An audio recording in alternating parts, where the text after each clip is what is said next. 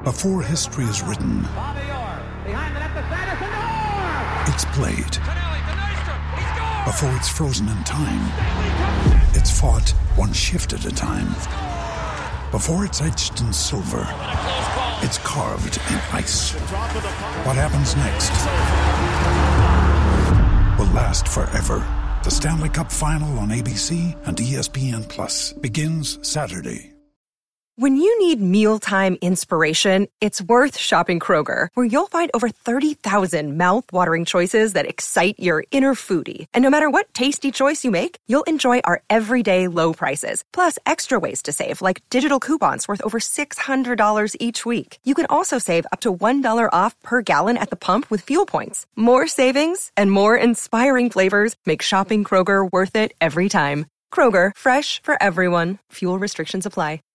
Hey, everybody. Before we get started, just want to let everyone know about the Purple Podcast Big Game Special Edition powered by Sprint. Courtney, Judd, and I will be talking about all things associated with the big game. We'd like to thank Sprint for their partnership with this special edition podcast. And to learn more about how you can get Sprint's incredible unlimited plan that includes Hulu, visit a local Sprint store today. Sprint, it works for me. The following is a Podcast One Minnesota production. For those who simply can't get enough talk about the Vikings, we present Bonus Chatter. Bonus chatter about your favorite team that's unscripted, unfiltered, and uninterrupted. This is another edition of 1500 ESPN's Purple Podcast. Hello, welcome to another episode of the Purple Podcast. Matthew Collar along with Courtney Cronin. Courtney, how are you? I'm enjoying the mini bye week. Oh, okay. Well, what are your big plans for the mini bye week? Are you watching football? Because that's my plans. Grocery store is definitely amongst the things that are going to happen because my fridge, which I'm currently looking to, has some nice pictures on the outside, nice Christmas cards, but the inside is entirely bare and has been bare since before Thanksgiving. And I live on Postmates. Well, and then I'm gonna watch some football too, but grocery is number one. I bought a car. Had to get a new car. Hey, congratulations! Yep, did adulting. That. Yeah. It turns out that it takes a really, really long time to buy a car with all the paperwork and everything else, and I forgot that. So I'm glad we had the bye week for that, and I got on the ice and skated for the first time this year. That was fun, too. Can you skate? My ankles are very bad, but it sounds like you're just like the Sidney Crosby of our media circle. Yes. Or should I have gone with a Wild player to be topical and everything? No, because they don't have that many great players. We'll save that for the hockey podcast that we have. I would say that I'm a lot better at basketball than I am hockey, but I really enjoy getting out on the ice. So, all right, so we're enjoying that, but what is on your mind football-wise? What is the number one topic to you as we sit here and wait to find out who the Vikings are going to play? Well, before any sort of scenarios of who they're going to play and, of the three teams that are eligible, I think it has to be located within the Vikings organization itself. I mean, where's Pat Shurmur going to end up? Because it's inevitable that he's going to be a head coach because he deserves to be a head coach after everything he's done this season. And right now with the four teams that we're hearing are, in the mix for interviews, things like that. This is what the bye week is for. I know there are a lot of fans and there are a lot of people who get, agitated. Why is this happening during the bye? It's taking focus away. When do you want it to happen? Realistically, this is a business. As the Vikings are, preparing to make a Super Bowl run here in the playoffs, there's other teams trying to rebuild and get their team on track. So, of course, it has to happen now. And, certainly Mike Zimmer's been as, upfront and as straightforward as, I think you can be, when asked about Shurmur as a head coaching candidate, giving him his praise, saying, yeah, I think he should be a head coach again and he deserves it.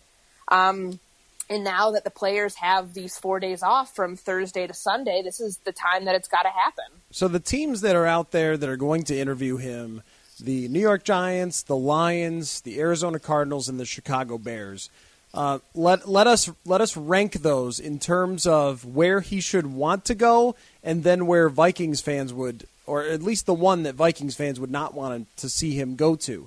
Because I have it this way. I think that At the top of the list should be the Giants, for Shurmur wanting to go coach the Giants. Probably going to get a top 2 pick there. Great defenses in place. The division is okay, but it's also on rocky ground, at least in Washington. They might not have a quarterback. Not sure how good Dallas is going to be long-term. Philly's going to be good. So you've got that one, to me, is at the top. Then I've got Chicago next because you get to work with an up-and-coming quarterback. After that is Detroit because you can win right now. And then Arizona is last on my list. How does it look for you?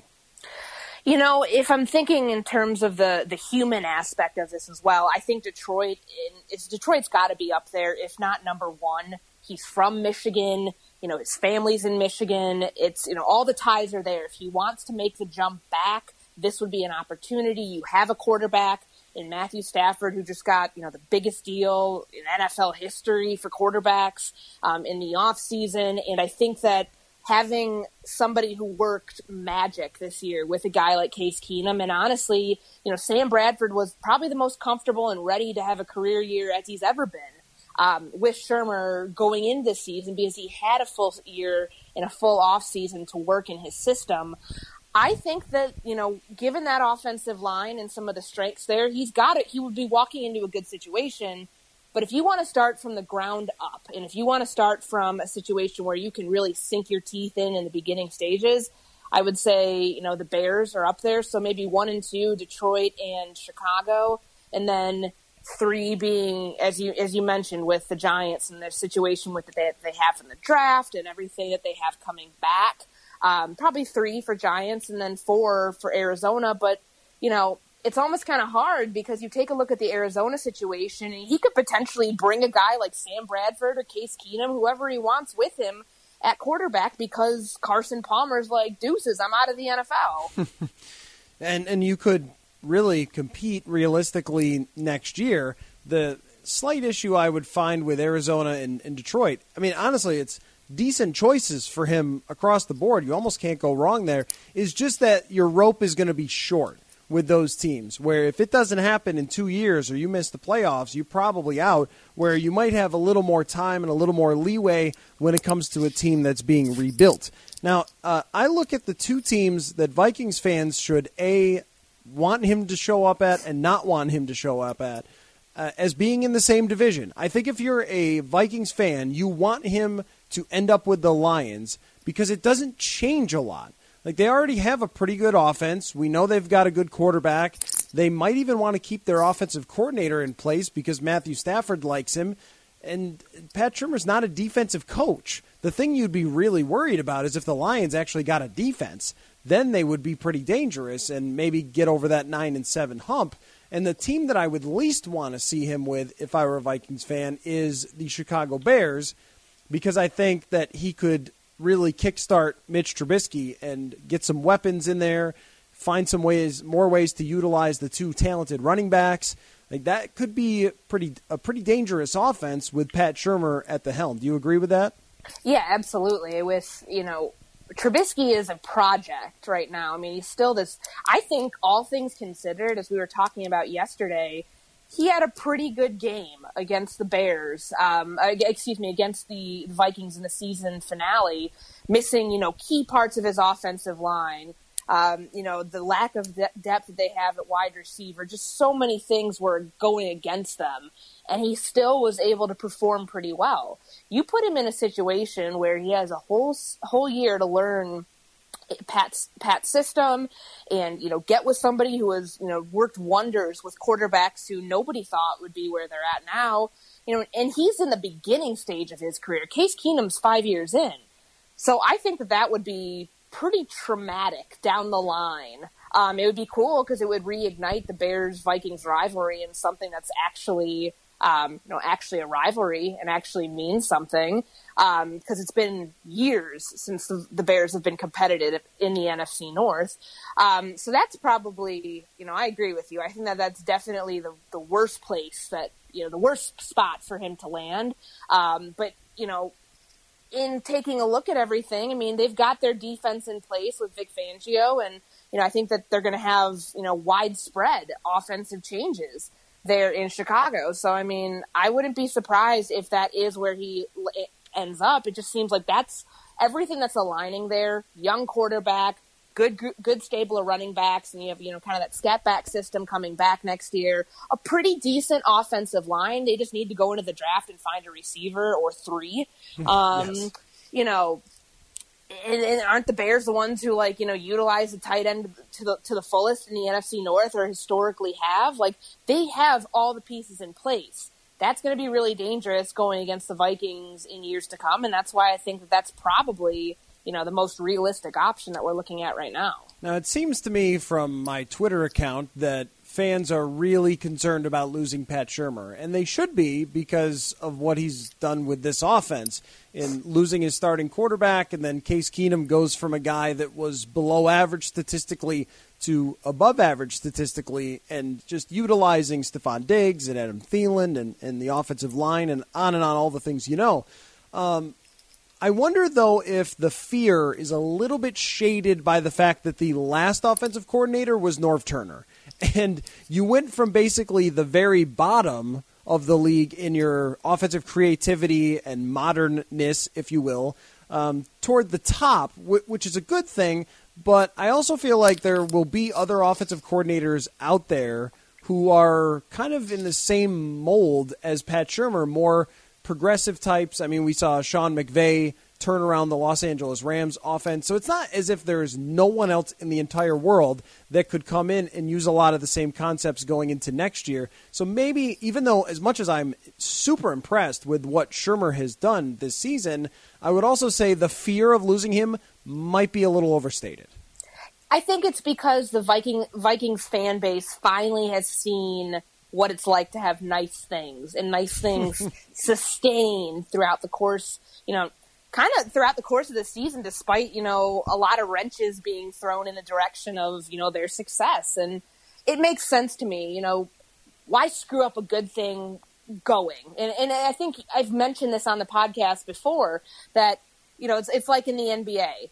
Team wins a championship. Let's start talking about how we're going to blow up this team next year and how we're going to, all these monumental trades. We're going to send guys here, send guys there to start building other championship teams. I mean, it's reality. It happens. It's nothing that anybody could prepare against. I mean, I get that question on social media a lot. What can the Vikings do, if anything, to keep Pat Shurmur here in Minnesota? And throw a bunch of money to him? Yeah, maybe, but would that be more than head coaching money? I don't know, and I don't know if anything would honestly replace the urge he has, that he stated, if he wants to be a head coach again. He wasn't going to go outright last week when he was asked about it and say, yeah, I want to be a head coach, because that, he's been smart and he's been honestly really respectful of the whole situation this year, and saying that, if somebody wants to talk to me about being a head coaching candidate, I'd like to talk about, the past job I did, because a lot of these jobs,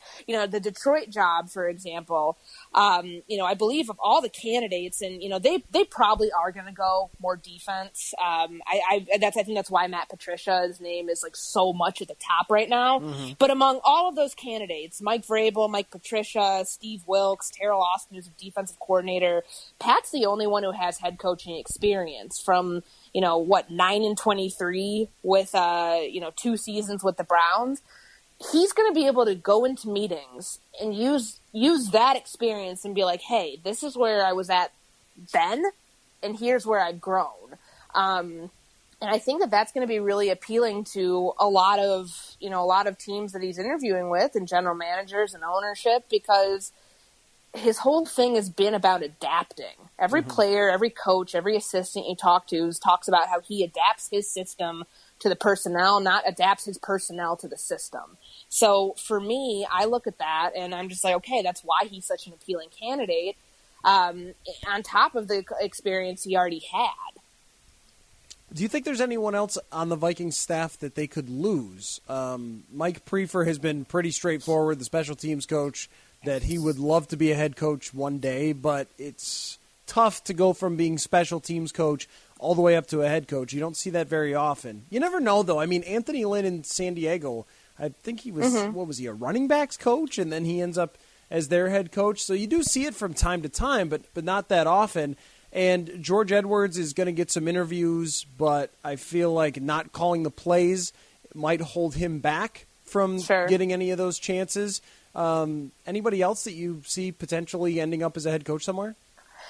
Maybe not now. Like, I think the question you have to raise would be which of the assistants that they have now, in terms of position coaches, want to make that jump to be an offensive or a defensive coordinator.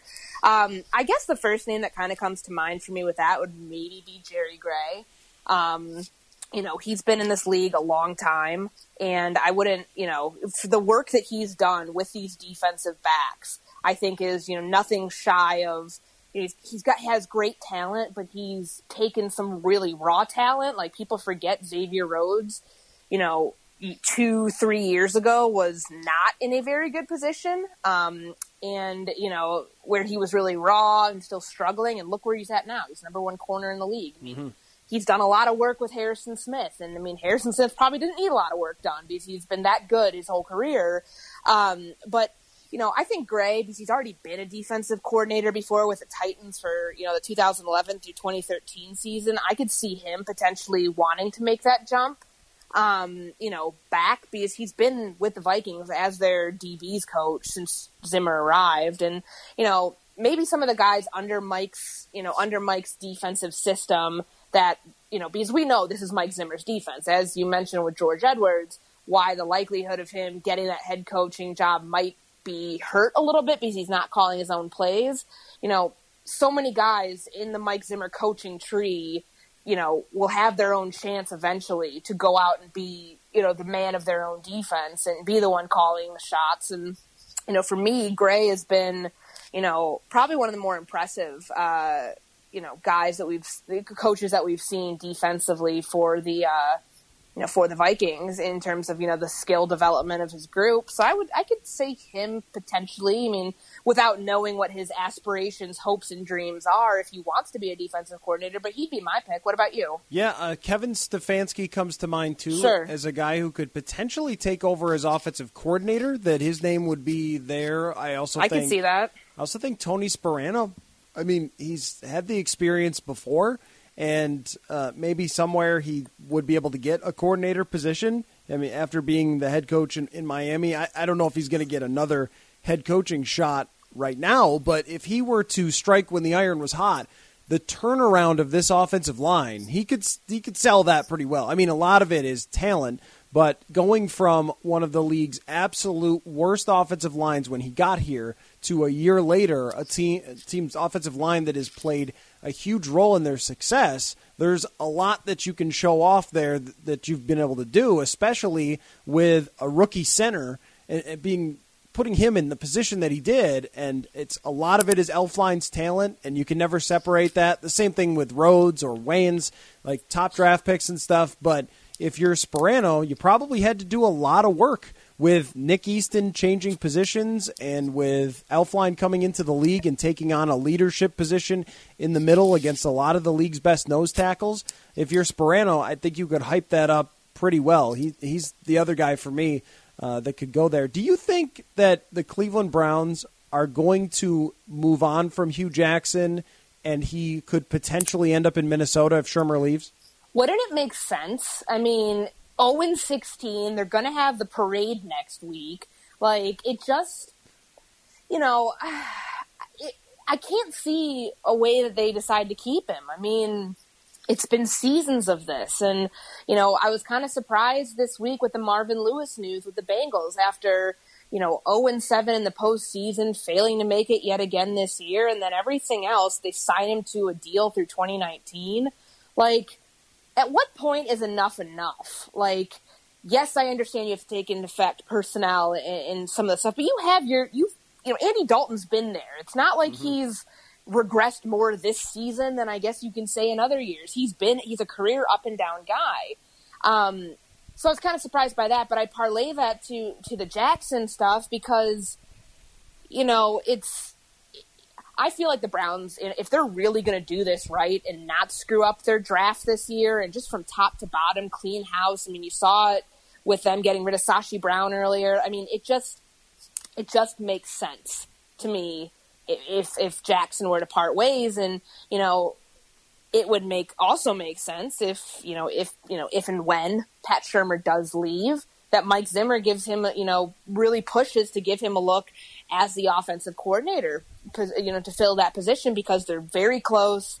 They've had a good relationship for years. He's taught him a lot about offensive football. Zimmer's taught Jackson a lot about, defensive football. So that relationship the inroads are already there. Yeah. I could definitely see, wanting to bring him in potentially as an offensive coordinator if Stefanski, you can't overlook the work that he has done with all the quarterbacks in the Vikings roster.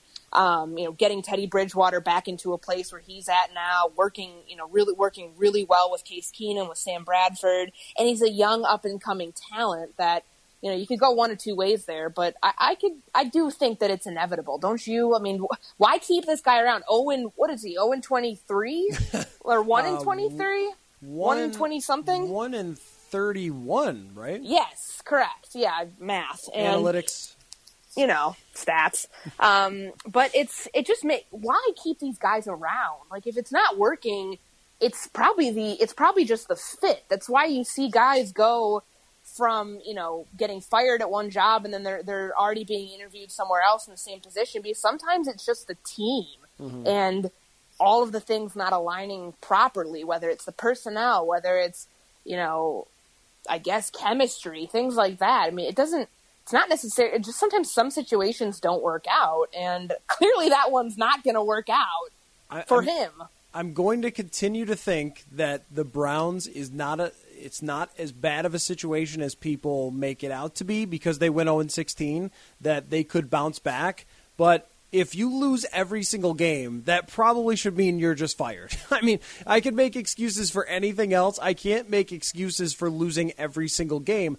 Although, if it gets you the top draft pick quarterback to rebuild your team around, then maybe long term it ends up working out a lot better for them. Do they draft a quarterback, though? That's the thing. Right? They better. Come on. They have 2 of the top 4 draft picks, yes? Yeah. You have to, right? You have to. After passing on Wentz and passing on Watson, you have to this time. Something in me tells me they're going to screw it up and go after another defensive end, which, not necessarily, is a bad thing, but with Josh Rosen and, Sam Darnold, if those are your top guys, I don't know if that's, I was watching something earlier with Mel Kiper, and he didn't even seem to, granted we need to see measurables, and it really is kind of too early for the big board and all that, but good Lord, you might be better off with what you have right now. What do you think of the quarterbacks? You covered college football and recruiting and all that. I think this class is really fascinating. It's gone from, this is the class of the century to, I don't really know about anybody here exactly. Yeah, I agree with that. I think that the 2 names that I just threw out there, those are drawing all the headlines, and it kind of wasn't really, I don't know. I felt like there was more of a disappointment with this class than anything else. Nothing lived up to the hype. I think of last year's class. All of a sudden you see Mitchell Trubisky after the bowl game, rise, in those next few months. But really, after that Sun Bowl game, where they lost, I felt like you heard his name come out a lot more, even though they lost that game. But it wasn't as, I don't know, it just seems like I don't think there's a lot of hype around this class right now. Maybe there will be once we get to the combine and we start seeing some pins drop, but I don't know. I don't know if I really feel like I would say maybe last year, 2 years ago, I'd probably be a little bit more adept to saying that class had a lot more star power. Yeah, it doesn't seem to be a guarantee that Darnold or Rosen is going to go number 1 and 2, but that's kind of how it always ends up playing out, where everyone says, well, you should probably take this guy at the bottom of the first round for his talent, but just because he plays that position, they end up taking those guys at the top, and I think that that's what will happen. The 2 that are more interesting than Darnold or Rosen to me are Lamar Jackson and Baker Mayfield. Because Lamar Jackson is not a wide receiver, NFL, so stop it. I hate when they do that. I hate when they, take guys and they're like, oh, he's a tight end. Terrell Pryor, let's like throw you into like three, like just like change the makeup of your game. Right. And, it worked out for Terrell Pryor, but usually I think changing those guys' positions, if they're actually a good quarterback, is a bad idea because it turns out that athleticism helps you play football at the quarterback position. And the Lamar Jackson thing, it reminds me very much when Tyrod Taylor was in college. I really liked him as a quarterback that had like potential in the NFL. And he dropped to the 6th round in part because he told every team, I'm not going to be a running back. Like, you can't make me a running back or receiver.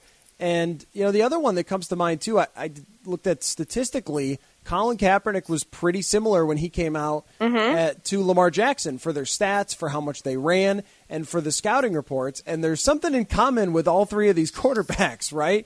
And all three of them are talked about as, well, he's just an athlete and that sort of thing. Athleticism will help you at any position, and as we see Cam Newton all the time, it can help you make up for your team isn't good, your left tackle isn't good, your receivers can't separate, and, well, that's fine because you got a 60-yard run. And they act like that's a bad thing. I'd say, though, of any of them, and I mean, Lamar Jackson is the anomaly there because what he did the last 2 seasons, nobody in college football's done. And that's why I bring up the thing about Terrell Pryor. It only works in a very, very, very, very, very small set of, college players transitioning to the NFL to change their position, which is why I don't think that works with a guy like Lamar Jackson. Yeah, he's an athlete. Yeah, he's, got a tremendous build. He could be, great. You could throw him in a slot. You could throw him outside. I mean, he's 6'3", 205 pounds. I mean, he's a big dude who can, I'm sure, as a receiver, if you really wanted him to be an NFL wide receiver, you could make it work. But why would you take that amazing skill set he has and how powerful of an arm he has and making throws off, off platform? Like, why would you waste that, essentially?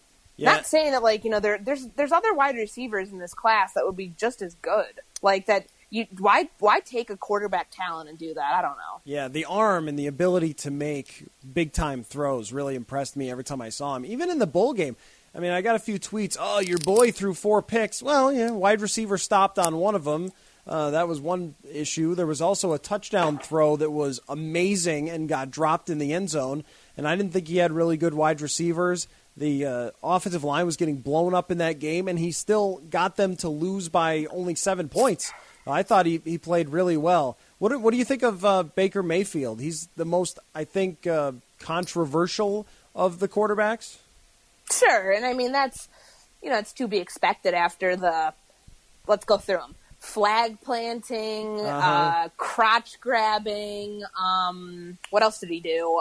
That was the obscene gesture that yelled at somebody. Like in the game they lost, there was a clip of him yelling "It's over, it's over" to Georgia, which was probably not a good choice early in that game because they beat the crap out of him in the second half. The thing that I saw a lot of people say, "Who cares if he grabbed his crotch or whatever." It's not so much that bothers me. It's that it happened against Kansas. Like Kansas, how's Kansas in your head? It's Kansas. Because they didn't shake his hand. His team, it's basically their fault. They didn't display sportsmanship, in my opinion. That's obviously a joke for those who can't take a joke. But, I mean, the case about Baker Mayfield, of course, those quote-unquote red flags are going to come into the interview process and people are going to be asked about it. But you take a look everywhere he's been. I mean, I think he's the first walk-on in college football history to win a game. There's some crazy stat there. Right? Is it to win Heisman? Yeah. To win Heisman because he did it at Texas Tech. And then he transferred. And, I think that the whole gunslinger notion with a guy like Baker Mayfield might be, a little overblown because I think that, while he doesn't have the strongest arm of anybody in this class, I think, the mobility he has, dodges sacks, kind of looking like Case Keenum out there. But he's got average arm strength, but I think that he can make the required throws that you need to in the NFL. Undersized or not, that's maybe it's time we start getting away from that because you take a look at this quarterback class that you have right now. In in the playoffs, I mean, not everybody is Cam Newton's size. Right. Like, there's just, there's that factor you have to bring in too.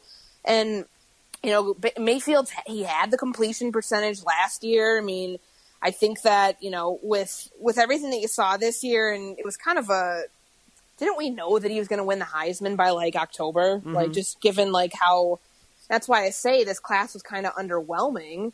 Because, across the board, you have some first-year starters, kind of the Mitchell Trubisky type stuff, where you don't have guys who, among all the quarterbacks, you don't have the depth of dominant 2-3 year starter. Guy led the team to a conference championship in back-to-back years, et cetera, et cetera.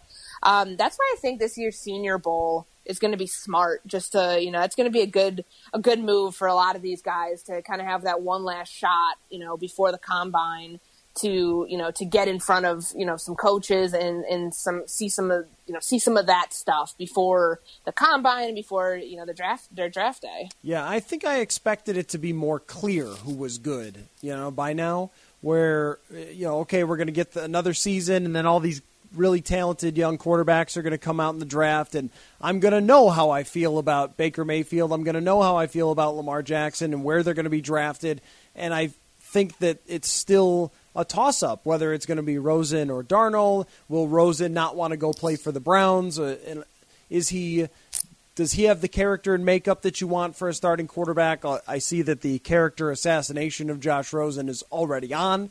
Because he wants to make money playing football. I mean, it is so bizarre, the stories that come out. Cam Newton had the disingenuous smile, remember? So he also stole a laptop. Yeah, they did do that. Yeah, but the disingenuous smile, now that was a little bit of a stretch.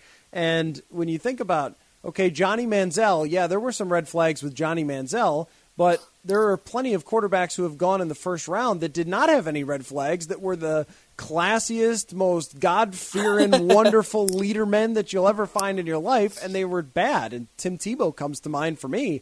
I mean, he would have checked off every single box. And there are also guys that would have been a little full of themselves or would have been in it for the money or whatever he's being accused of, and yet they end up making it and are great. I mean, Ben Roethlisberger with that one, like a guy who has, I don't know if he had character issues coming out, but certainly had him in the NFL. That's right. He certainly proved to, and yet it just didn't matter because he was that good. Well, anyway, that's something that I'm really excited about following as we go into the draft process. But Courtney, obviously, Vikings fans are thinking mostly about their playoff game coming up, and I'm going to throw this out to you.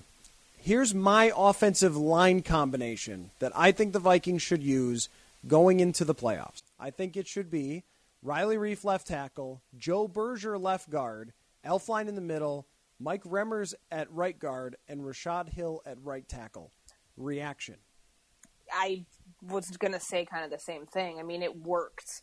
And, you get Elflein back at center, next week, excuse me. And I mean, I think Remmers at right, moving over a spot, I think I liked it. What did you think about last week? Yeah, when I looked at, especially early in the game, when they were just pounding Latavius Murray, I thought, man, Remmers' skill set just fits this. He's such a good run blocker. He's big and powerful, but he can move, and it maybe protects him a little bit in the pass blocking, whereas Rashad Hill, his strength is the pass blocking. It's almost like moving those guys into their proper positions, and Berger I think he could play anywhere. I think he could play any of the three interior positions because he's been around so long. And also, Searles in a pinch is fine, but more Searles is not what you need, I think. And I think you want Searles for that role of just like, hey, let's, as you said, in a pinch, but also like, if something happens and somebody goes down in that divisional round, I mean, who are you looking at? Your backup center is Cornelius Edison. I have not met the young man quite yet, but I'm sure he's got great character. I don't know what he looks like. I don't know if I've ever seen him. I don't know if I've ever seen him outside of obviously you see him in practice, but I've never spoken to him. So I mean, he just got moved off the practice squad last Saturday, and so. You have Danny Isadora, who, in a pinch also can has been pretty phenomenal this year. I mean, in limited 167, 171 snaps, whatever it was. Cleveland game, he was good. Yeah. Yeah, Cleveland game, he was really good. I think, he, going in the Carolina game, nobody that was just a disaster. Did he have to go around. in the Baltimore game too? Yes, because Searles went down. Oh, so, that's right. and that's what set him up to have the starting job at left guard that week. So, in speaking with Joe after the game, he was kind of, he was like, yeah, I don't think I played great at center. I think that, it's been a while. Dude, it's been a while. Cut yourself some slack, essentially. I mean, last time he did it, he wasn't playing with Case Keenum at quarterback. So I think that the Reef Berger from left to right, Reef Berger, Elflein, Remmers, Hill, the combination you talked about, it fits going forward, and I wouldn't mind seeing it going into this game. I think that's the best way you have to. I think that's your best chance to establish a really good ground game and have Latavius Murray, start the ground game and start. Early on, just like he did against the Bears, kind of right out the gate. But then you're also going to have the screen game back because Elflein's such a contributor to that, and getting him back in there, healthy with the shoulder, I think is going to open up a lot more possibilities for them to attack that early. Number one reason on my list for having this combination is Aaron Donald. I think there's a really, really good chance that they're playing the Rams. If the Rams win, they play the Rams. You don't think the Dirty Birds are going to rise up and it's possible. Pull off the upset? I mean, it's possible. Sometimes we've seen that happen before, where a team where you think it's their year and they lose, and then you think it's not their year and they win. But if the Rams win, you're facing the Rams. I mean, they should be favored by quite a bit. And then you've got to go against Aaron Donald. I think Jeremiah Searles against Aaron Donald is a nightmare. And you're going to get demolished in the middle. Donald, we were talking about the best players in the NFL on defense and Harrison Smith and his PFF rating and all that. Well, Harrison and Aaron Donald are number 1 and 2 in the entire NFL. You're facing the best three-technique defensive tackle that there is. And in the last game, he was unstoppable. And that was with you having your starting lineup, right? I think they did have their starting lineup at that point. Yeah, they had Easton was back for that, right? And he mauled. He had a hard day, just to say the least. Right. He had a hard day. Yeah, when people ask me why was his PFF rating, not so good, he had to face Aaron Donald and Gerald McCoy and a bunch of other Geno Atkins and a bunch of other great three techniques, but Donald is the best in the entire NFL. And going up against him in a playoff game with your backup left guard, I don't like that idea one bit if I'm the Minnesota Vikings. I want starter guys out there, and I'll deal with the edge with Rashad Hill, and we know that he's been able to handle that. Let me ask you another playoff question. Case Keenum, how much does it matter to you whether he wins in the playoffs this year, to your opinion on him as the potential long-term quarterback? We talked about this last week on the Mackey and Judd show, and I know that, my original thought, and I still for the Vikings perspective, I think for long-term future, because you can also take a gander, where Pat Shurmur, where he goes. If it's Arizona, he may bring Case Keenum with him.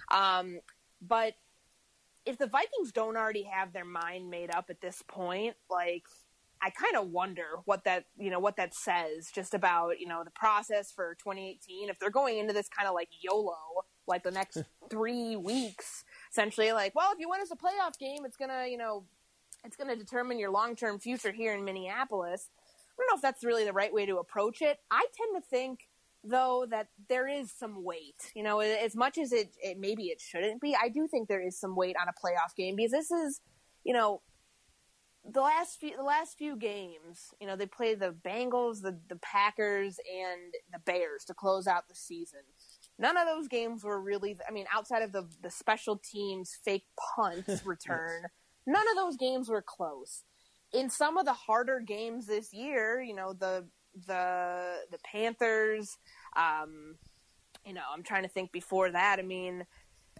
the Rams game, they held the best scoring offense in the NFL to 7 points, but that's, you can point a lot more to that as a defensive effort, because that was, the game where Mike Zimmer was talking about Case being excitable, but that also was the last time that it was ever in question who right. the starter at quarterback was. So I just think that the sample size you have this year, if you want to see the ultimate best of the best that you're going to get, you have to take the playoff sample that you do have coming up, however many games it is, into consideration. Yeah, and I also think you have to take into consideration who might be available to, and how much higher the ceiling could be than Case Keenum. But I totally agree with you that I think they are valuing the playoffs, and I think they shouldn't, because anything can happen in a single game. And I brought up the stat today. In Joe Flacco's first 5 playoff games, he threw 1 touchdown and 6 picks, and he's known for having that incredible 2012 season. In just one game, things can go really right and trick you into thinking someone's better than they are, or things can go really wrong and trick you into thinking someone's better than they are in such a tiny, tiny sample. I would say, though, if he wins the Super Bowl, then he deserves the long-term contract. But I heard today, Courtney, just today, chatting with a friend of mine, that people around the league, I'm being draft level vague here, think that there will be lots of interest in Case Keenum in paying him. So the Vikings are going to have to decide. They're not going to get some middle of the road contract, some lukewarm contract for Case Keenum. It's going to be either a big deal or no deal at all for Case Keenum. Heck yeah. When we talk about how, and maybe this is overstated, how there are not 32 great quarterbacks in the NFL. I mean, I think that's a fair argument to make. I think a lot of people don't want to hear that because they're like, this is the NFL. Like, to get to this level and play at this level, you have to be great. No, not necessarily, because Ryan Leaf. And, there's... You go right to poor Ryan Leaf. I just, because that was Bryce our bet. Petty. Yeah, there's a lot that you can go off there. But, to think about it that way, somebody is going to pay this dude, and Yep. honestly, it's well deserved. Making $2 million this year, biggest steal essentially in NFL free agency in the offseason last year. I don't see how you can get away with. I'm not saying you're giving him Derek Carr money or Matthew Stafford money, but you're going to pay him. Like, he's got it. I mean, they can't. I mean, why would you? Because you're going to get outbid right away. They couldn't try to lowball this and keep two of them on the roster. I don't think it's going to happen where you see Teddy Bridgewater and Case Keenum on the roster. I've already put the thought out of my head that Sam Bradford is going to be on this roster next year. I know that some people want to argue that, well, hey, maybe he will, but trust me, I think those knee issues want for the Vikings, they want no part of that going forward. The certainty there. Can I make the argument for trying to get Sam Bradford to come back? So sure. Let's say, well, you're dismissive already. Well, let's just say that they decide, sorry, the price to play poker with Case Keenum is just too high. The Jets are giving him $20 million a year. Forget that. Can't do it. So Teddy's going to be our quarterback. We're bringing Teddy back, and he's getting less money. He's getting only $10 million a year, and with bonuses or something, right? So who are you going out to get as a backup quarterback? They got really lucky with Case Keenum that he was even on the market to be a backup quarterback. Usually if a guy has that level of starting experience, then somebody gives him an Osweiler or a Glennon contract, something like that. So you're lucky to have a guy who had been a starter with that much experience be your backup. It's going to be hard to find that guy again unless it's Sam Bradford. Because of his knee issues, you can get a discount there if no one else is willing to make him a starter. So if all the other teams say, sorry, Sam, the knees, can't do it, can't bring you to Cleveland and have you fight for a job with Sam Darnold or something, we're just going to stay away from that. If everyone says, sorry, man, you're getting backup money, then if you bring him back here as an insurance policy to Teddy Bridgewater or whoever your quarterback is, then you automatically for the second year in a row, would have the number one best backup quarterback in the entire NFL, a guy who has 101 quarterback rating since coming to Minnesota. I could see it, and I could also see. Remember, we talked about this before with with where Case could end up. This was probably weeks ago, where it's like, okay, maybe he will be the Mike Glennon situation. Maybe he will be the Brian Hoyer situation, where you bring a veteran guy in to challenge whomever you draft that year, whoever your next in line is going to be for a starting spot in camp. That's out the window now with Case. I mean, he's going to get a starting job next year. There's no doubt in my mind. And it's kind of crazy looking back on that. But anyways, with Sam Bradford, I think, honestly, maybe he's got a decision to make. Like, he's back in practice. That's the first hurdle. Now the Vikings have less than 3 weeks within this window to decide if they're going to activate him. Teams are going to still have practice film on him, which is kind of like a favor I think the Vikings are doing for Sam too. To me being like, okay, like, he's going to go somewhere else. At least they're going to have practice film to go off of to see what his knee does look like. It's limited, but it's better than, he has one great game this year and then, that's it. Like, so I could see him being in that spot, like as a veteran guy, like the situation that we just laid out, the scenario I thought was going to happen to Case Keenum. Mm-hmm. I could potentially see that scenario playing out with Sam Bradford because, that first game was we thought this was going to be a career year for him. We thought he was going to be on his way to making, elite level money with his next big deal once his contract expires in March. That's not going to happen.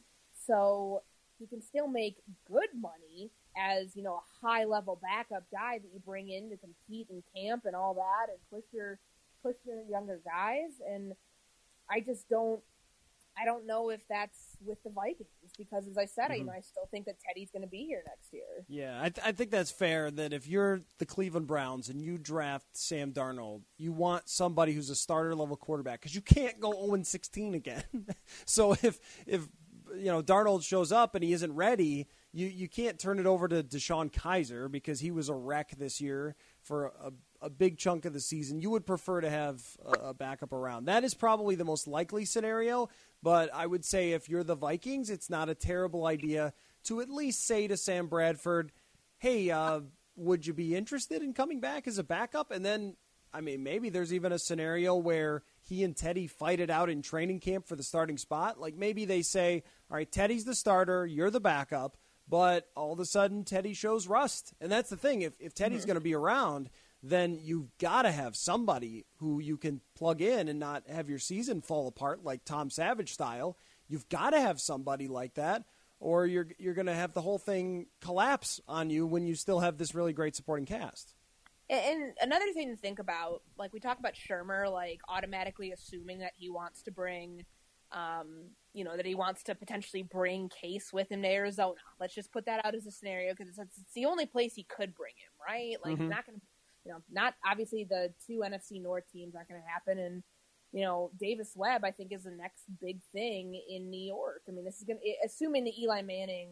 Do we really know what's happening there? Like, has that been decided? Yeah, they could trade him. You think that? Do you think they're going to draft Rosen with number 2 overall, or do you think they're going to try to turn to Webb? Because I thought if they wanted Webb, they would have put him in instead of Geno Smith. Geno Smith, yeah, that would have made sense. But they did spend a third on him, so I don't know. Yeah, no, they did, and that's to me why I think that would also be, going back to our Pat Shurmur conversation, why that would be a really good, a good fit because essentially right. Pat, Case Keenum by the 8th degree of separation of these, Southwest, Southeast United States air raid offense spread systems. They technically grew out of the same system. Just to throw that out there. But anyways, we think about, okay, what if Shurmur goes to Arizona and brings Case Keenum with him? What if he brings Sam Bradford with him? Yeah, I think that's very reasonable. Like, that was his offensive coordinator. That was his guy in Philadelphia. Like, and, that's, this is guy in St. Louis too. This is we can't rule that out as a possibility just yet, that he doesn't think that he could get Sam to where he needs to be, and that maybe they can pick up where they left off. Before we head on out and enjoy our weekends of you're going to grocery shop and I'm just going to watch football. And you're also just going to watch football. Let's pick these games. Want to pick some games? Yeah, let's pick some games. If you want to do a little football music in the background, if you want to go ahead.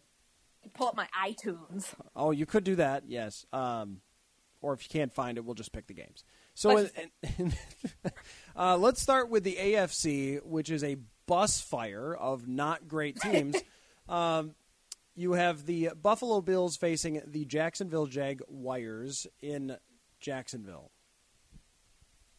What do you think? You know, as much as I would love to see the Bills train roll on, and what a great story that was, I think Jacksonville looks really good right now.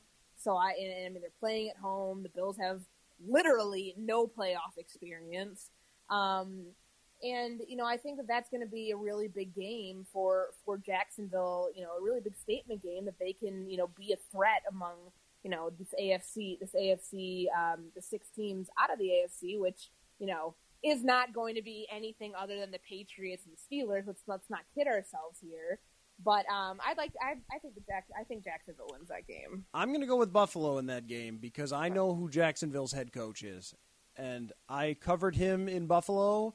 And I think when it gets the toughest, that he's going to fall apart and make a big mistake that costs them that game. Also, Buffalo has a great secondary, and going against Blake Bortles just screams pick six, right? So I think that's a difference maker. And really, I mean, I read that Jacksonville is like an 8.5-point favorite. They only won one more game than the Bills this year. It's 10-6 versus 9-7. Yeah, 9-7. So, I mean, you can bring that into play. I understand that, and I think that, you know, if you're hating on Doug Marrone, I mean, okay, that's fair. That's fair. But I mean, you know, there's the thing with the Jaguars with like their, you know, the thing that kind of scares me about them is just how, you know, nobody saw this coming. Like, take a look back to, like, Blake Bortles, 5 interceptions in the preseason game? Yeah, that's true. And good God, here we are.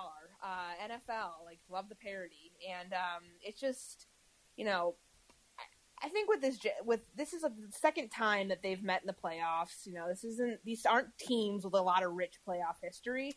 So I think this could be actually one of, like, the more fun games that we see here. You know, and they've won 5 straight at home. So, I mean, there's that you factor into it. And, you know, they've won a lot of games. I mean, they can put up points. They've won six games this year by 20 or more points, which is, you know, the most in franchise history. And they just can't fall behind, because once they're behind, it's like game over. Yeah, because of who their quarterback is. Tennessee and KC, I think we should be on the same page picking Kansas City, right? Yeah, absolutely. Alex Smith to the ship, baby. Ship. I said ship. Ship. Yes, you have to clarify. I have like a speech impediment when it comes to the T and the P, so sorry about that. Maybe it's because you use the other word so often, you potty mouth. Yeah.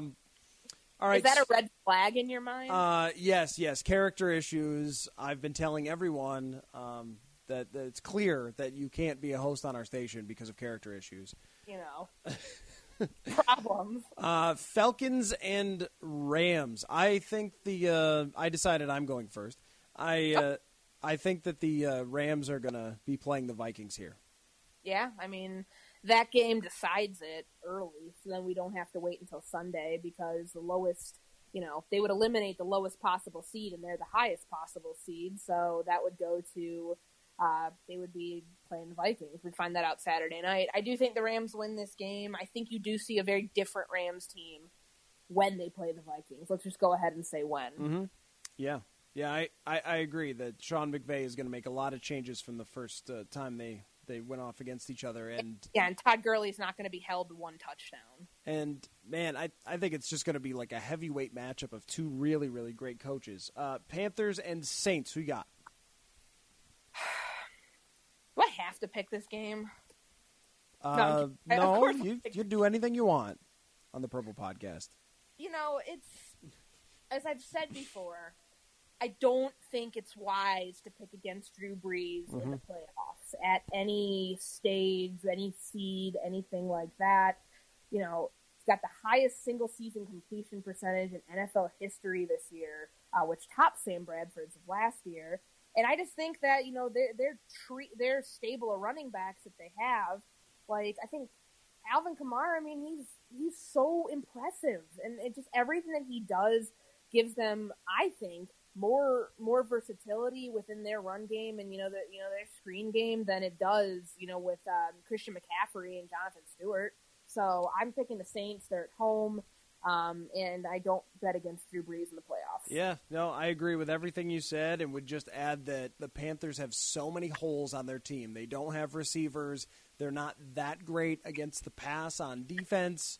Like you said, they do not have an explosive running game except on that one play against the Vikings and with Cam Newton. They have a lot of shortcomings, and there aren't many shortcomings for the Saints. All right. No, I think Marshawn Lattimore, too. Mm-hmm. Remember when everybody's like, oh, defensive rookie of the year, and he kind of cooled off there. I mean, he's looking pretty good right now, and so is Marcus Williams. So I ain't tripping on it. I think that this is going to be I think it's going to be a good game. Yeah, but I also think we're already going to know who the Vikings are playing before that. I agree. I think they end up going up against the Rams, and then ultimately we'll see if they get a chance at the Saints later on, because I think if you were playing out the bracket, that's probably how you would design it, is you would say that they're in the NFC Championship game would play the Saints, which would just be perfect going back to 2009 to get another shot at that. So, do you think that they would have 12 men on the field and set up as they did in 2000? Technically, from what I understand about that play, is that it was like they were trying to throw them off, but they ended up screwing themselves, if I'm correct on that. Yeah, to quote a great GIF that includes DJ Khaled, congratulations. What's a GIF? Stop it. It's a GIF. It's not a GIF. It is not a GIF. I'm not familiar with this GIF. thing that you talk of. I am checking this with linguists. I was going to say, DJ Khaled, congratulations, you played yourself. For those who have the internet, but that is what happened, and then took themselves out of field goal range, so they had to pass the ball, and then we know what happened there. Although Bernard Berrian is still wide open on the sideline. But anyway, I think that's how it ends up playing out. So we will see, and we will be back soon, next week. Next week? Whenever you get all your grocery shopping done, we will be back. Might take it, but I will definitely be around a Purple Podcast. All right, sounds good. So thank you all for listening to the Purple Podcast, and we will be back again next week. Of course, enjoy all the football. It's a great, great weekend for football. We'll see you.